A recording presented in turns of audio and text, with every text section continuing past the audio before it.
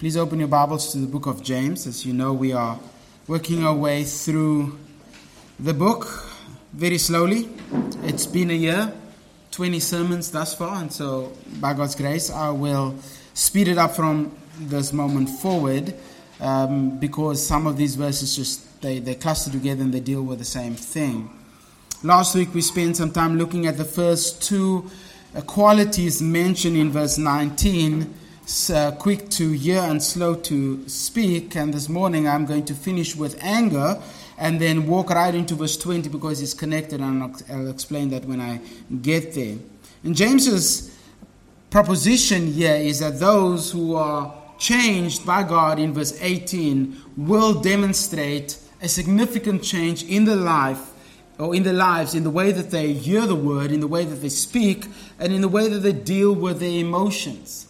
So in a synopsis format, James is saying, if verse 18 is true of you, if God has brought you forth by the word of truth, then these qualities will be certainly true of you as well. And so you have this great theological work that God does in verse 18, and the fruit of that work from verse 19 onwards. So in synopsis format, James provides his threefold outline to inform his saints that are hearing these words for the first time. Do this and not that. And you'll see that coming out in a variety of different ways. Last week I tried to provide a context for these words, hear and speak.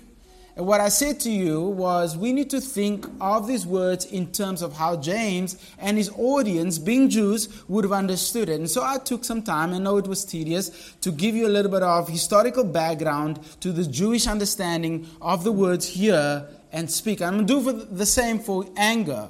I think it will be helpful.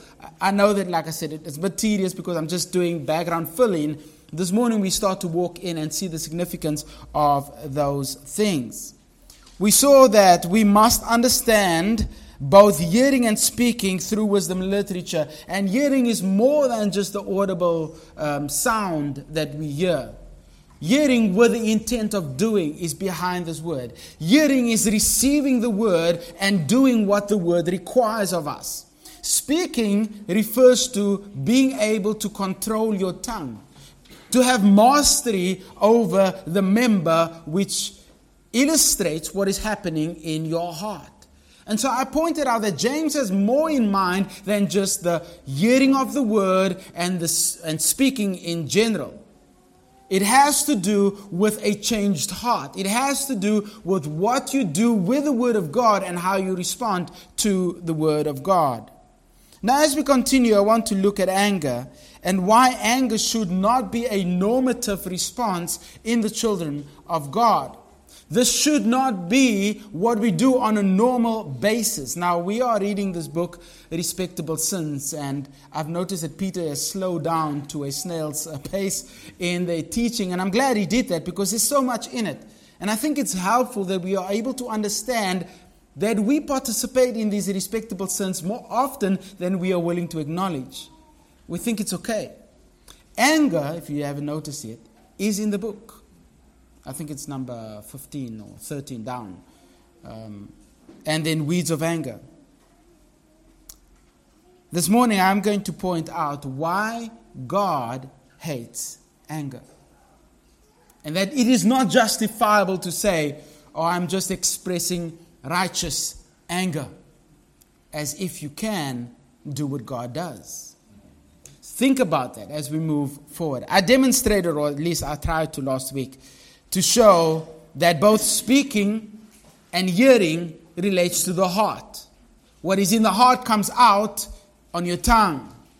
If the heart is not right with God, you naturally reject the word of God.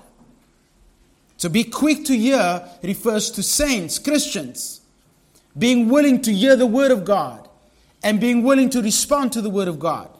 Being slow to speak refers not to speaking the word of God, but being quick with your tongue. Or should I say quick with your fingers? Because that is speaking. We think it's okay for us to just snap back. If we understand the word of God with regards to being quick with your tongue, we will understand that a man who has no control over his tongue has no control over his spirit. And he is called a fool in the Old Testament. Those who hear and receive the word with the aim to do the word of God are God's people. That's the point that James is making. Verse 18 is true. Then, if that is true, be quick to hear, slow to speak, and slow to anger. Those who control their tongue and can bridle it are those whose heart has been changed by God and are willing to submit their lives to the word of God. James explains what he means by tongue and ears or ear in verse 22 through to 26, and we will look at that at later sermons. What about anger? How are we to understand anger? This morning we will see the effects of the new covenant, verse 18, upon the child of God. There is a threefold outline to this passage. I gave it to you last week. The result of salvation, verse 19 through to 21, the expectation of salvation, verse 22 through to 25, and the application of salvation, verse 26 through to 27. We are looking at the result. And I gave you 2 points last week. This morning, we will continue to see both the effects of the new covenant and how it looks in God's people. Now, I didn't get to finish verse 19. I'm going to read it and then try to connect it to verse 20. Know this, my beloved brothers. Let every person be quick to hear, slow to speak, slow to anger. For the anger of man does not produce the righteousness of God. Therefore, put away all filthiness and rampant wickedness, and receive with meekness the implanted word, which is able to save your souls. Thus far, may God bless the reading of His word. I didn't finish verse 19. I left anger out, and I'm glad I did, because I was going to try to force it in. It connects very smoothly with verse 20, and you'll see that as we go on. But before I get to that, I want to take the time to explain what it means to be angry from the Old Testament point of view. Is anger justified? Is it ever justified? In the New Testament, anger is often related to the old life. For instance, in Colossians chapter 3, and you can correlate that with the Ephesians parallel, Paul says this: put them all aside, implication is now, anger, wrath, malice, take note of this, abusive speech from your mouth. Colossians 3:8. We are quick to claim that, I'm just expressing righteous anger as a means to justify our anger. Can we rightly make that claim? Often we also find in the Old Testament that hasty speech is connected to anger. For instance, go back to Proverbs chapter 17. Remember, I'm going to get to James, but I'm just sketching a picture of how the Bible speaks about hearing, speaking, and now anger. Proverbs 17, take note of verse 27. Whoever restrains his words has knowledge. He who has a cool spirit is a man of understanding. He who can control his temper, as one translation says, is a man who has understanding. But notice the connection. Whoever restrains his words has knowledge. He who has control over his tongue has understanding, has knowledge. And he who is able to control his spirit has understanding. There's connection between the way that you use your words and the way that you control your temper. The quick-tempered person, in this proverb it suggests, is the person who is likely to speak without careful consideration, without thinking, because he's got no control over his temper. And so he just snaps and then says, I really didn't mean to say that. Yes, you liar. Yes, you did. That's why it came out. We are quick to draw back and said, that is not what I meant. Listen, if it came out of your tongue, it's exactly what you meant. Why? Because Jesus says what is in the heart comes out of your what? Mouth. Comes from your tongue. So don't lie. Don't complicate it even more. All you have to do is ask forgiveness for what was in your heart. That is hard. Uncontrolled anger leads to uncontrolled speech. He who is slow to anger has great understanding, but he who is quick-tempered exalts folly. Go over to Proverbs 14:29. Listen to what Solomon says.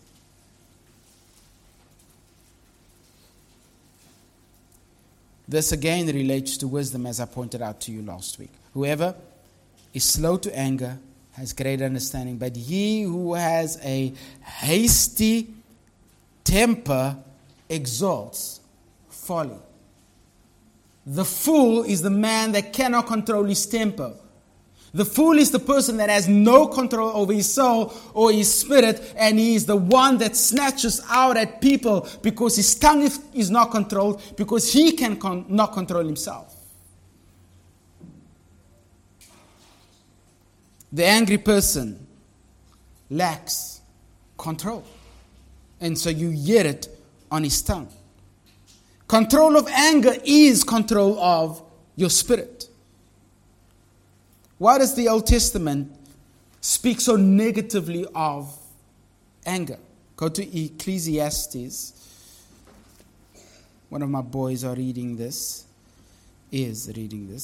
Ecclesiastes.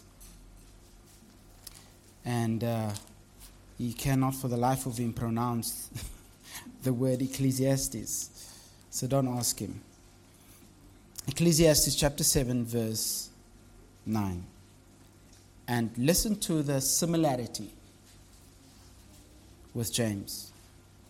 Be not quick in your spirit to become angry. Wow. It's almost as if James is speaking in a proverbial sense. Be quick to hear, slow to speak, and slow to anger. Why? This is why. Be not quick in your spirit to become angry, for anger lodges in the heart of what? Fools. Remember what I said last week? The fool is equal to what? An unbeliever. So what does Ecclesiastes say? Don't act like a person who does not know God. Don't act like a person who is estranged or a foreigner to God. Because if you do, if you become angry, you act like an unbeliever, in other words. Somebody who has got no relationship with God. The fool is often spoken of in the Old Testament as the one who does not know God. The unbeliever. Therefore, the child of God must not act in this way. And I know that some of you theologians are thinking, hang on. There's New Testament passages that gives quote-unquote permission for anger. If you're angry, do not what? Sin. What's the command? Do not sin. Is Paul advocating righteous anger? Is he saying, be angry but don't sin? Because that is often what we are saying. The child of God is not to be angry because it does not do God justice. Anger is not an attribute or a justifiable characteristic of the people of God. We are not angry people. Why? Because God has changed our hearts from being fools to being followers of Christ. Instead of living as those who are constantly angry at God and people and nature and circumstances, we are those who accept the will of God for our lives despite our wrongs, and we don't get angry at God, at people, and at circumstances. Anger is seldomly spoken of in good terms. When it is used of God, it is God's righteous anger on display. It is the righteousness of God that causes him to be angry with sin and sinners. And some of you may be thinking, well, can't then that apply to us? Let me define righteous anger for you. Righteous anger is sharing in God's anger over unrighteousness, end quote. Sharing in God's anger, not your anger for and against something or someone. Not your anger, not sinful anger. It is God's anger that you are participating in over wickedness and unrighteousness. That is admirable.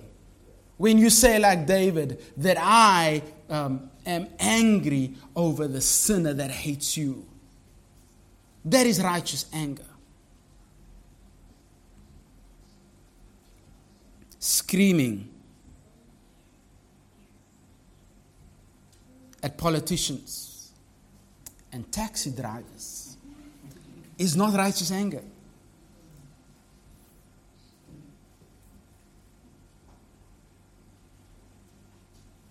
Lashing out is not righteous anger. Righteous anger does not give the saint the right to sin in anger. So be careful when you are claiming righteous anger, but you are saying by the same time that the thing that you are angry about is unrighteousness, is what God hates. So then let's put this in a more practical sense. If you are displaying quote-unquote righteous anger in the home, is it over unrighteousness or over preference? Is it just because you just don't like certain things and so you lash out? Do not claim righteous anger if it is not unrighteousness that you're angry over. Another element that we need to understand is that these descriptions of the tongue and the ears define the person. It tells us who he is, and that's why anger is connected to hearing and speaking, because James, in a very synoptic format, in a synopsis, says, this is who you should not be. Loose tongues, unresponsive ears, and angry hearts are not the standard for God's people. In other words, this is not descriptive of the one who has been born by God in the new covenant. It is important that James writes these things because they, being the first community of saints in the New Testament, those who split in Acts chapter 8 and chapter 7 and 8, and then I think it's 11 and 12, under persecution, are the saints that's receiving this. They have no, other than Jesus' verbal instruction that they received from the apostles, they have nothing in writing other than the Old Testament. So James is charting the course for what New Testament, so I should say, New Covenant life looks like. I think sometimes we forget that this is divine revelation and new to them. So he has to take the time to explain what God expects of us now that we are in the new covenant. So he does that. Why am I taking the time to show you how these words were understood in the Old Testament? Well, because James is writing with an old, did I say New Testament? Well, I meant Old Testament. James is writing with an Old Testament understanding. He's writing as a Jew to Jews about what they, as Jews, should do now that the new covenant has come. These three are mentioned up in front in verse 19. Know this, my beloved brothers, let every person, every believer, everyone who's called or falls under the canopy of brothers, let them, they must be, I should say, quick to hear, slow to speak, slow to anger. What you see here is a connection that these three have as a whole. They describe the entire person as a whole. An unwise person is the one who does not listen to the word of God. The one who speaks quickly without thinking. The one whose anger controls him and he has no control over his anger. The unwise man is an unbeliever in the eyes of the Old Testament. And so James says, we don't want to be like that. This is how we should be. So when James presents these three as a necessary outcome of being saved by the word of truth, he is in fact saying that this is a changed person. That is the connection. Know this, knowing the fact that God saves by means of the word of truth, that results in a changed life. Therefore, because of that, we have this command: let every person, let every believer be quick to hear, slow to speak, and slow to anger. A changed life, that means coming to God by means of the word of truth, results in a changed walk. James is calling for a wise walk.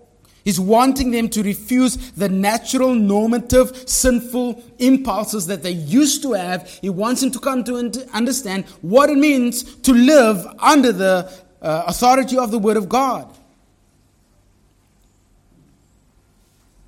Which means we cannot excuse quick to speak, quick to anger, and a reluctance to the Word of God as something light. Because James describes the effect, the net result of verse 18 in verse 19. If you are a child of God, you will be, and that's why you have the command, you must be quick to hear. One author says there is a willingness to submit yourself to the Word of God in whatever format it is found. He goes on to say that if it is preached, you want to be there. If it is taught, you want to be there. There is a desire to submit your life under the Word of God, quick to hear the Word of God for the sake of doing God's will. And yet, in today's age, we find excuses. COVID has provided thousands, if not millions, thousands of Christians an excuse to stay away from God's people and from hearing the Word of God. James says the opposite. Be quick to submit yourself to the Word of God. Where it's preached, be there. When it's taught, be there. Why? Because God changes lives by means of His Word. And if we neglect His Word, not willing to hear His Word, there is a question.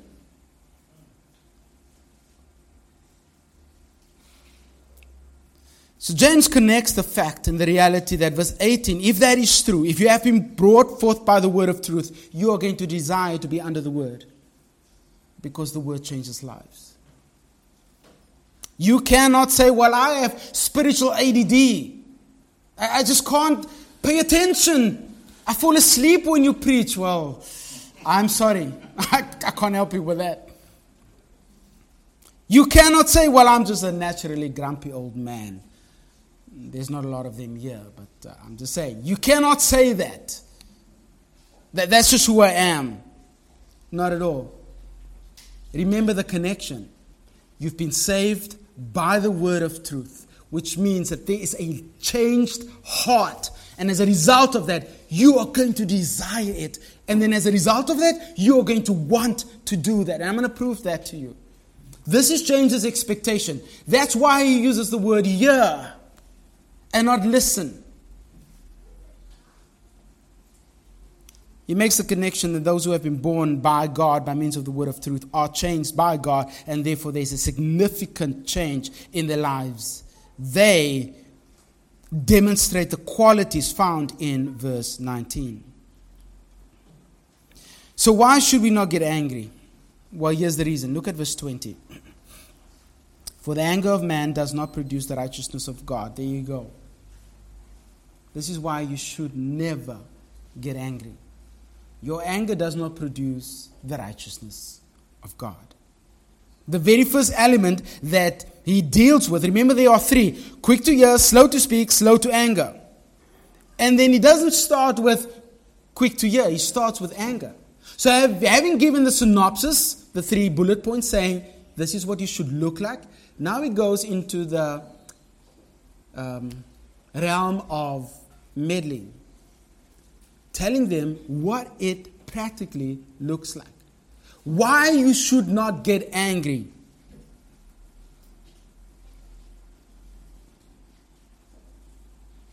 He speaks about the inability to, or failure of anger. Anger cannot produce the things that God desires. It's a very interesting phrase, anger of man. Some of your translation would say angry person or people, for the sake of including everybody. But it's literally man's anger. Man as distinct from woman, a masculine man. He doesn't use anthropos. He uses aner. And he doesn't use the generic term for mankind in saying all anger. He uses a masculine anger. And all the women says, oh, thank you. This is not for me. Well, man and the anger of man has to be understood in terms of who the brothers are, right? Verse 19, know this, my beloved brothers, let every person generally be quick to hear, slow to speak, slow to anger. For the anger of man, whoever the people are receiving the word, this would apply to them. Now, it could make contextual sense that he's speaking to men because they are meeting in a what? Chapter 2, verse 1, verse 2, in a synagogue, which predominantly were men. So it could make sense that way. But I don't think he limits it to men, because the brothers are those who he has in mind. But the anger of man, it's the standard of anger that he speaks about. Because in Jewish literature and in that time, men were equated with bursts of anger. When anger was demonstrated, it was generally the man who did it.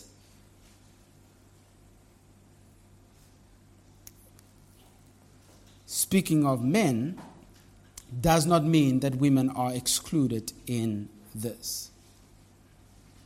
Men always express the anger visibly. And despite that reality, we should take this in the light of the fact that he mentions beloved brethren prior to this, so he includes everyone in it. The entire audience, the church. He says, our anger does not produce the righteousness of God. The word produce here is very important. You want to highlight that because it qualifies the rest of the sentence. It tells you how to understand the rest of the sentence. And I know there is a complication with understanding the rest of the sentence, and that's why I mentioned it. It means to bring about, to accomplish, to bring to fruition. And I will come back to that and show the significance of it. But most commentaries and articles focus on this last part of the sentence, the righteousness of God. James says, your anger does not produce God's righteousness.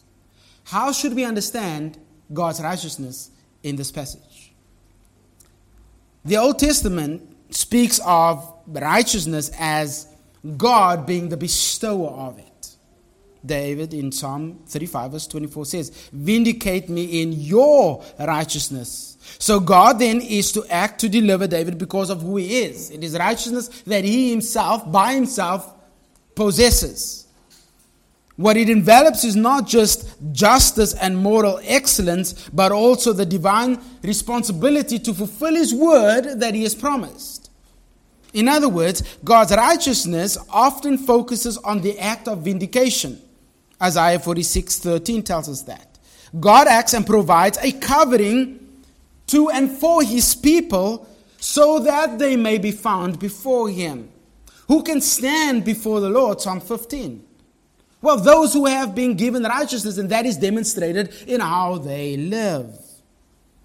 These passages and others become the basis of God's righteousness in the New Testament, and that is how Paul uses it. God acts to justify his own righteousness for his glory by bestowing his righteousness on sinners. That's how Paul explains righteousness. However, if that is what we are thinking when we hear the righteousness of God here, we would be wrong. That is not what James means. Now, James shares God's Paul's understanding of, he has to share God's understanding of it. Paul's understanding of righteousness in chapter 2, I believe. And we will get to that when we speak about that. But here he does not have imputed righteousness. or the vindication of the individual in mind. James has practical righteousness in view. It is not correct to interpret this to mean that we must refuse to be angry with the word because the reception of the word produces divine, bestowed, imputed righteousness.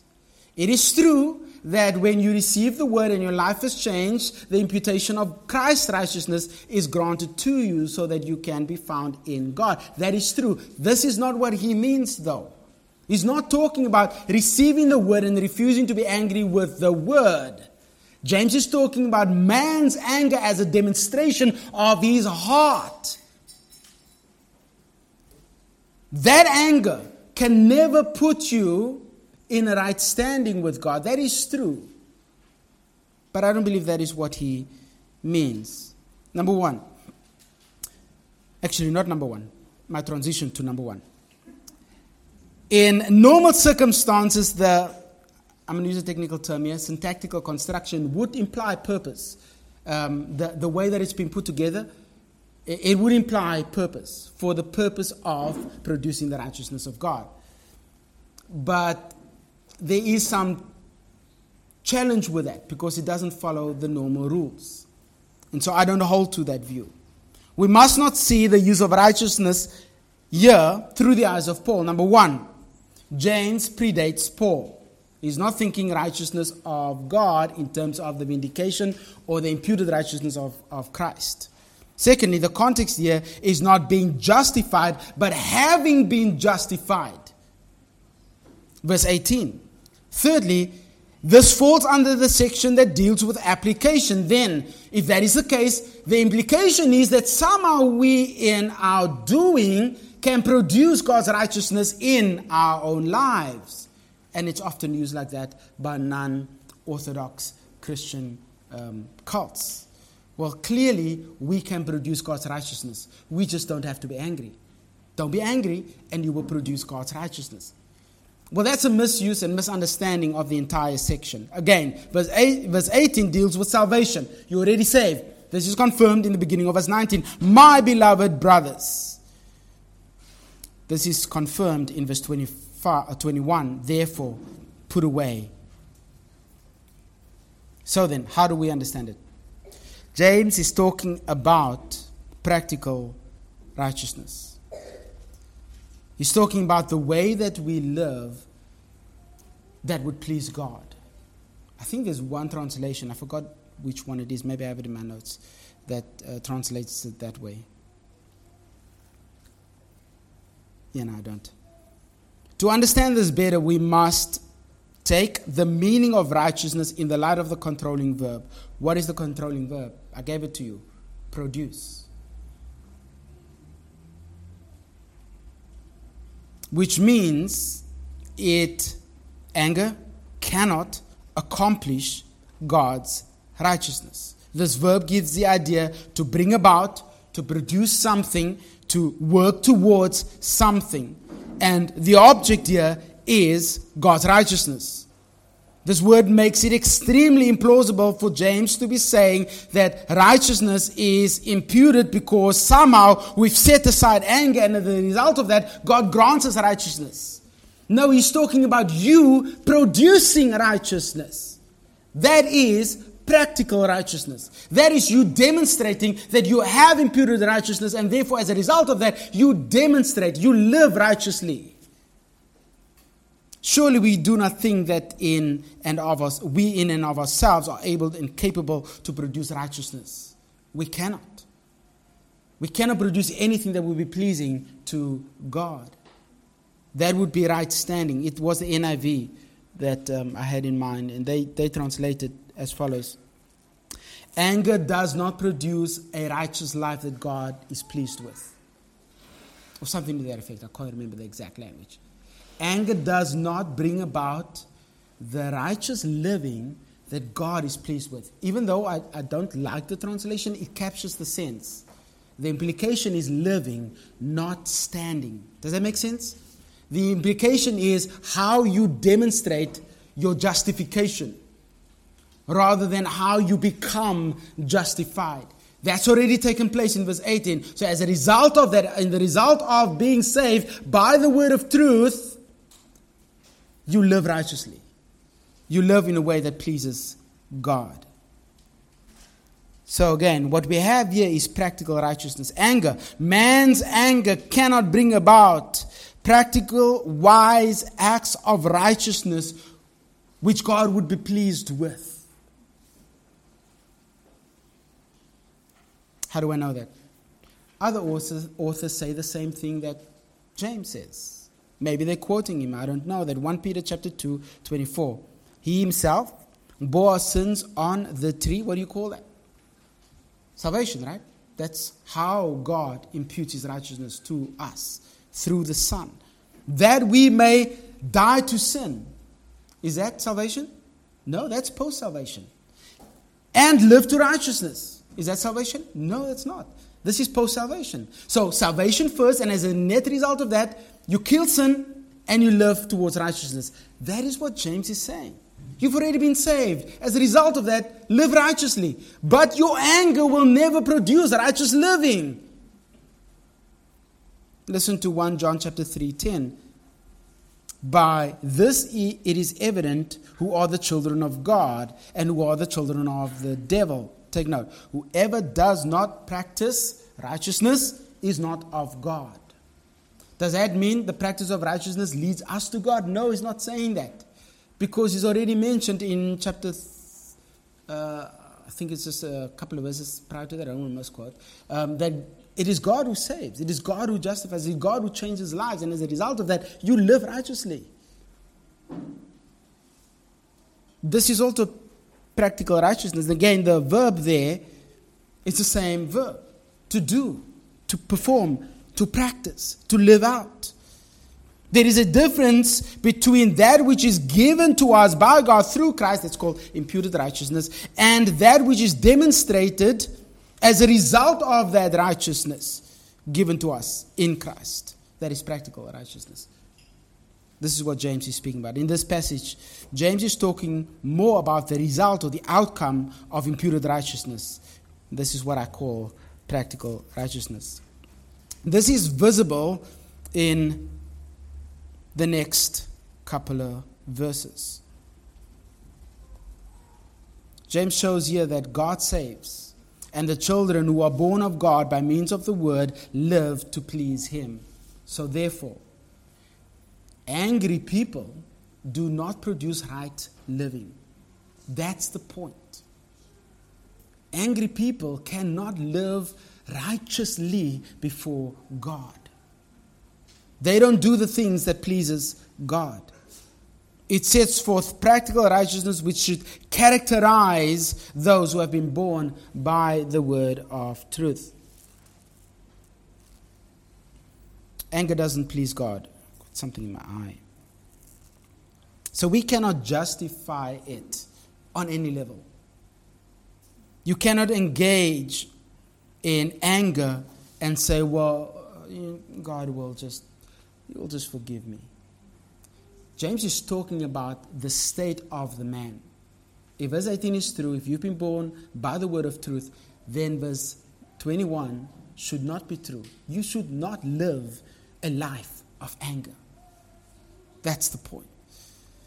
You can engage in the study of anger yourself. In fact, I mentioned it. Please read Anger and Weeds of Anger in Respectable Sins. But this is one of those things that we so quickly sweep under the rug of our own righteousness. We cover it, thinking, oh, it's fine. Just move on. Let me bring it down to the most simplest illustrations in our life. Pastors who get angry with saints, that anger will not produce righteousness in those saints, nor in your own life. In the home, anger at people will not produce the righteousness God would be pleased with in their lives, nor in your own life. Anger expressed against anyone or anything, and you may be thinking, yeah, what about taxes? Did you not listen to Peter this morning? What about that old little old lady who jumped the queue at Pick n Pay, and now is taking out the entire collection of 10-cent coins that she's put together just for that sale. And then she counts it out.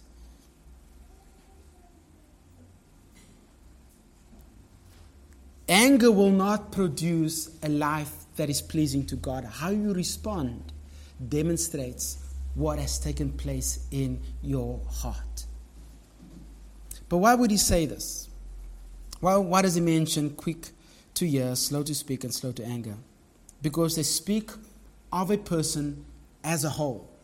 And I've been trying to make that point very clear, that James is thinking of the entire person that has been changed. If verse 18 is true, then the entire person changes. The heart desires the word, the tongue is controlled, and the emotions are changed. We don't act like we used to. The whole man is in view. He's saying what Paul articulates better with relating to the child of God, or John speaking about the new man.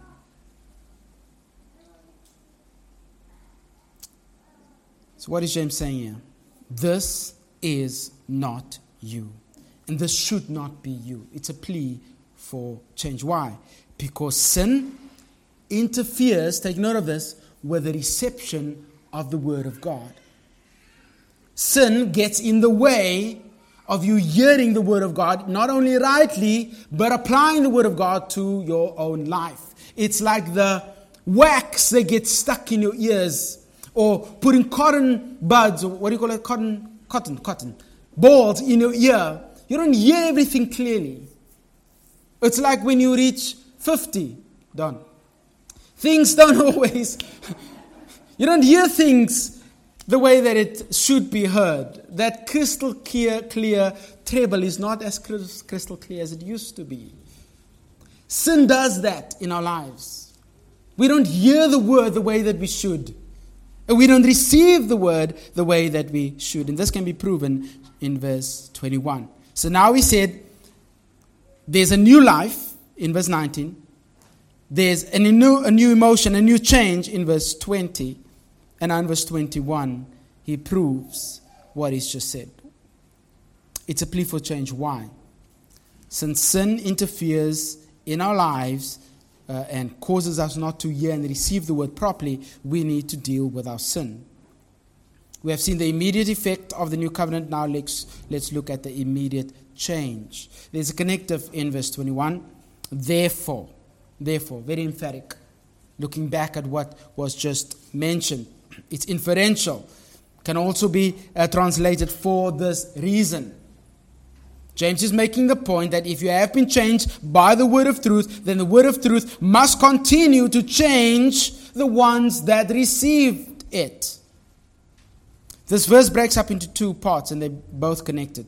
There's putting aside sin, and there's taking up the word. Let's look at the first change. It is setting aside. Therefore, put away all filthiness and rampant wickedness. Pause there. In this verse, James says, since salvation is true of you, since there is new life granted, therefore, there must be a putting away of the old life. Does that sound Pauline? It does. Should we call it Pauline? No. Because James writes before Paul, so Paul is sounding Jameen. He sounds like James because they came to understand what the new covenant life looks like. It's a putting off and a putting on. There's moral change that takes place. In almost every letter that Paul writes, he mentions a putting off of a moral past life and a putting on of a new life. There's one significant thing that James does different, and you'll see it in a moment's time. Put away all filthiness. What is meant by this? The words here, all filthiness, or rather the putting away, literally relates to somebody taking his clothes off. was used of those who ran in the Olympics, those who ran in races. They would run half naked. They would take their clothes off and only have something covering the necessary parts. They would rid themselves of clothes. It was used of those who were working in the fields for about a month, and it's time to change your clothes. You would literally take off that stinky, dirty clothes. It's that dirt that is stuck to the clothes, that filth that is stuck to the clothes that's in view. It's used in chapter 2 of the poor man. Notice what it says in chapter 2, verse 2. For if a man wearing a gold ring and fine clothing comes into your assembly, and a poor man wearing shabby, that is stinky, dirty clothes comes in. It's that idea of that filthy garment that is removed. It must be put away. James says believers, those who have been changed by God, in verse 18, need to put away filthiness and rank growth of wickedness. Both of these relates to the remnants of sin. Now this should be encouraging to you, because there are those who have come to Christ and then find themselves month, 2 months, 3 months down the line returning to a sin. And thinking, I'm not saved. Can't be true of me. Can't be saved. James is writing to believers. And look at the command. He says, put away. Well, it's actually a participle. It's not a command. But it has a imperative implication. Put away. Take it off. All filthiness and rampant wickedness. The literal sense of the word here is that which remains of sin or wickedness. I think it's the NSB that translates it that way. That which remains of wickedness. It's a good translation. This is a vivid word picture, and James is saying, take off your filthy attitudes and actions, that moral defilement, your soiled garments of sin, remove it from you. It implies a disassociation, a rupture from former association, a cutting off, a separation, a departure. When you've put that clothes down, you no longer have it on you. And that's the point. Remove it from you.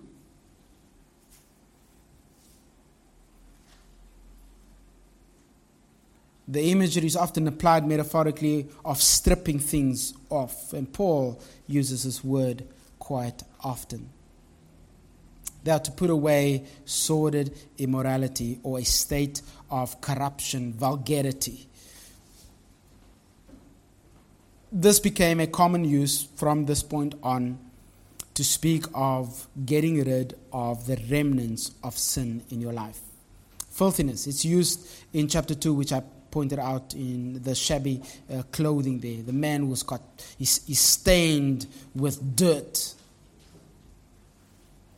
However, here it relates to that which is not pure and must be removed from us. I'll finish in 5 minutes' time. The book of Revelation shows us that filth is the opposite to holiness and righteousness. Let the one who does wrong still do wrong. The one who is filthy still be filthy. And let the one who is righteous still practice righteousness, and let the one who is holy still keep himself holy. Filthiness and pollution is opposite to righteousness and holiness.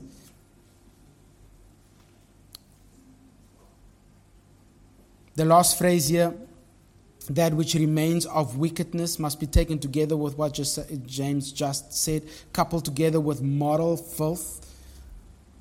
Sometimes translations would say abundant or surplus of evil. Young's literal translation says it this way, a superabundance of evil. Another option of the Greek translation here, which I prefer, is the remainder of evil. All that remains of wickedness, all that remains of evilness. In other words, there is still trace elements of sin in your life. You've been saved, and you're on the process to being sanctified. But there's still trace elements of your past life in your life. And that is what you need to get rid of. The idea of putting it away means to get rid of it. Take the coat off, put it down. I think it's the New King James and the King James Version, brother, has the, let me see if I can find it, has the translation, superfluity of naughtiness. I don't like that. The idea of naughtiness normally we associate with mischievous children, like my kids, right? But not with rampant wickedness. That's a different idea. I prefer the remnant of sin relating to wickedness and evil. What does this mean? It means that though we are saved by God, and though God's work in salvation is perfect, there remains trace elements of the old sinful nature. You are saved, don't get me wrong. But you still have elements of sin in you. You still sin. So what James is saying is that you need to get rid of that. God has perfectly saved you. You are saved. Your soul is sanctified. You will get to glory, but you need to kill sin. Why? This is the coupling, and this is what I like about James's writing, which is similar but different to what Paul says. Put away wickedness and the remains of sin. Why? And receive with meekness the implanted word. Put those two together. If you don't deal with sin, you cannot what? Rightly receive the word. To receive the word, you must deal with what? Sin. That is what he's talking about. The only way you can kill sin is by receiving the word. The only way that you do not live a life that is righteous before God and pleasing to God is by not receiving the word. They go together. Killing sin implies receiving the word. Receiving the word implies that you're putting sin to death. If you don't do both, you will have cotton in your ears and not hear the word properly and not be willing to apply the word to your life. The complement of putting off sin is putting on the word. I have so much to say here. Maybe we can cover it on Wednesday. But let me end on this. Why does James speak about the implanted word? There's a thesis written on just that, the implanted word. A lot of pages to read. The question that we have to ask is he talking about believers? If so, what does it mean that it will save your soul? If he's talking about unbelievers, it makes sense. It will save their soul. So what does the implanted word mean? Because that then defines how we understand saving your soul. Where does this come from? Where does the implanted word come from? Well, I pointed out to you a couple of sermons ago that James is referencing Jeremiah 31 and Ezekiel chapter 36 with regards to God's work in salvation. He alone is the one that saves. But Jeremiah 31:33 says that I will take my law and put it in your heart. I will give you a new heart. And take note of this. Both of them says it. And cause you to obey my law. James is understanding something here. And he says that if verse 18 is true, then the covenant, new covenant has been fulfilled. Which means God has taken his law and he's put it in our hearts. He's using analogy of the soil. God has planted the word in our hearts. So then, that would refer to a believer. So then what does it mean then that you will be saved? Because that's what it says at the end of the verse. Receive with meekness the implanted word, which is able to save your soul. And some guys say, well, it's when you receive the word, then you will be saved. But that is not what he's saying. He says, receive the word. The implanted word. So in other words, don't resist the word that God has already given in your heart. He's already placed it in your heart. There is two things that's taking place. God places the word of God in your heart. And then there's the external preaching of the word of God that resonates with the word inside. And those who are God's people, verse 18, those who are God's people, their hearts cannot resist the word preached That's why he says, be quick to hear. They cannot refrain from hearing the word of God and receiving the word of God and doing the word of God. Why? Because God has already put a receiver in the heart of God's people. There's already a connection. So he says, receive the external word now, the implanted word. Receive that which is outside internally, because the internal word will confirm the external word preached. That's why some of you who were in charismatic churches, when you sat there, the internal word did not sit right with the external word preached. And you said, I can't be any longer. I need to go where the word of God is preached. Because something changes in your heart. When God places His word in your heart, there is a new desire and a new way in which you receive God's word. He changes that. James is looking back into Old Testament prophecy, especially the New Covenant, and says, this is that. So, let me answer the question, the big question, what does it mean to save your soul? I love this because I love eschatology. He's not talking about being saved now, because you are saved. He's talking about what will take place. So let me put it in big picture perspective. If verse 18 is true, you are saved. If God brought you forth by the word of truth, He takes the word, He puts it in your heart so that you can seek out the word. There's a desire and obedience, a willingness to obey God's word. He says, I will cause you to obey it. So why would you not want to sit under the word? And as a result of that, if the word is implanted and you do not reject the word, it means that you're saved, which means you will be saved. Look what it says.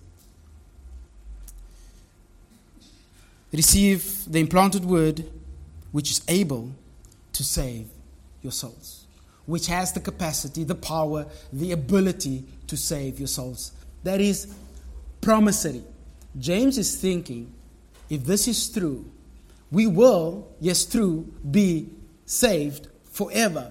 But there's a future deliverance for Israel. There's a future salvation. That's eschatological. That is still to come. Look at what he says in chapter 5. He never leaves the idea that the Lord is coming. Be patient, therefore, brothers, verse 7, until the coming of the Lord. Look at chapter 2, verse 1. My brothers, show no partiality as you hold the faith in our Lord Jesus Christ, the Lord of glory. As you hold faith in the one who is to come, the Lord of glory.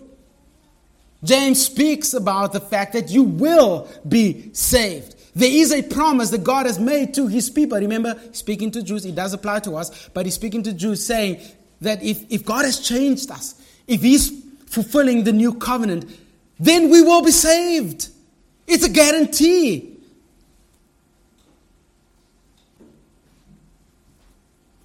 The new covenant promise is not void of a future promise of salvation. And we can talk about what that salvation looks like on Wednesday. This is why I withheld application and personalizing the passage. Because James is so practical. He says a lot here. Live righteously. Don't be angry. Pursue the word of God. Hear the word of God. What is fundamental in the explication of this application is that the word of God is central. You're saved by it, now go and hear it and then do it. These applications are relevant to you today, 2,000 years later. If God has saved you, there must be a complete change in your life. There must be. It's not optional. This change will be seen in how you respond to the word of God, how you desire the word of God, and how you kill sin in your life. So what's the point? The word of God changes lives. That's what he's saying. If it's true that you have been saved, you will be changed. Madahan is not Indian. He says, it may sound Indian, quote, choose not the lowly paths of sin. When lofty heights before you rise, God freely gives the power to win the victor's crown and heavenly prize. God wants us to pursue Him so that we may live a life that is pleasing to Him. Father, sanctify by your word. Your word is truth. Save by your word, because through your word you save. Set us on a path of righteousness by means of your word, because only your word can lighten the path of righteousness. We need you to change us. Those who need saving, save. All of us need sanctifying. So Lord, sanctify for your glory.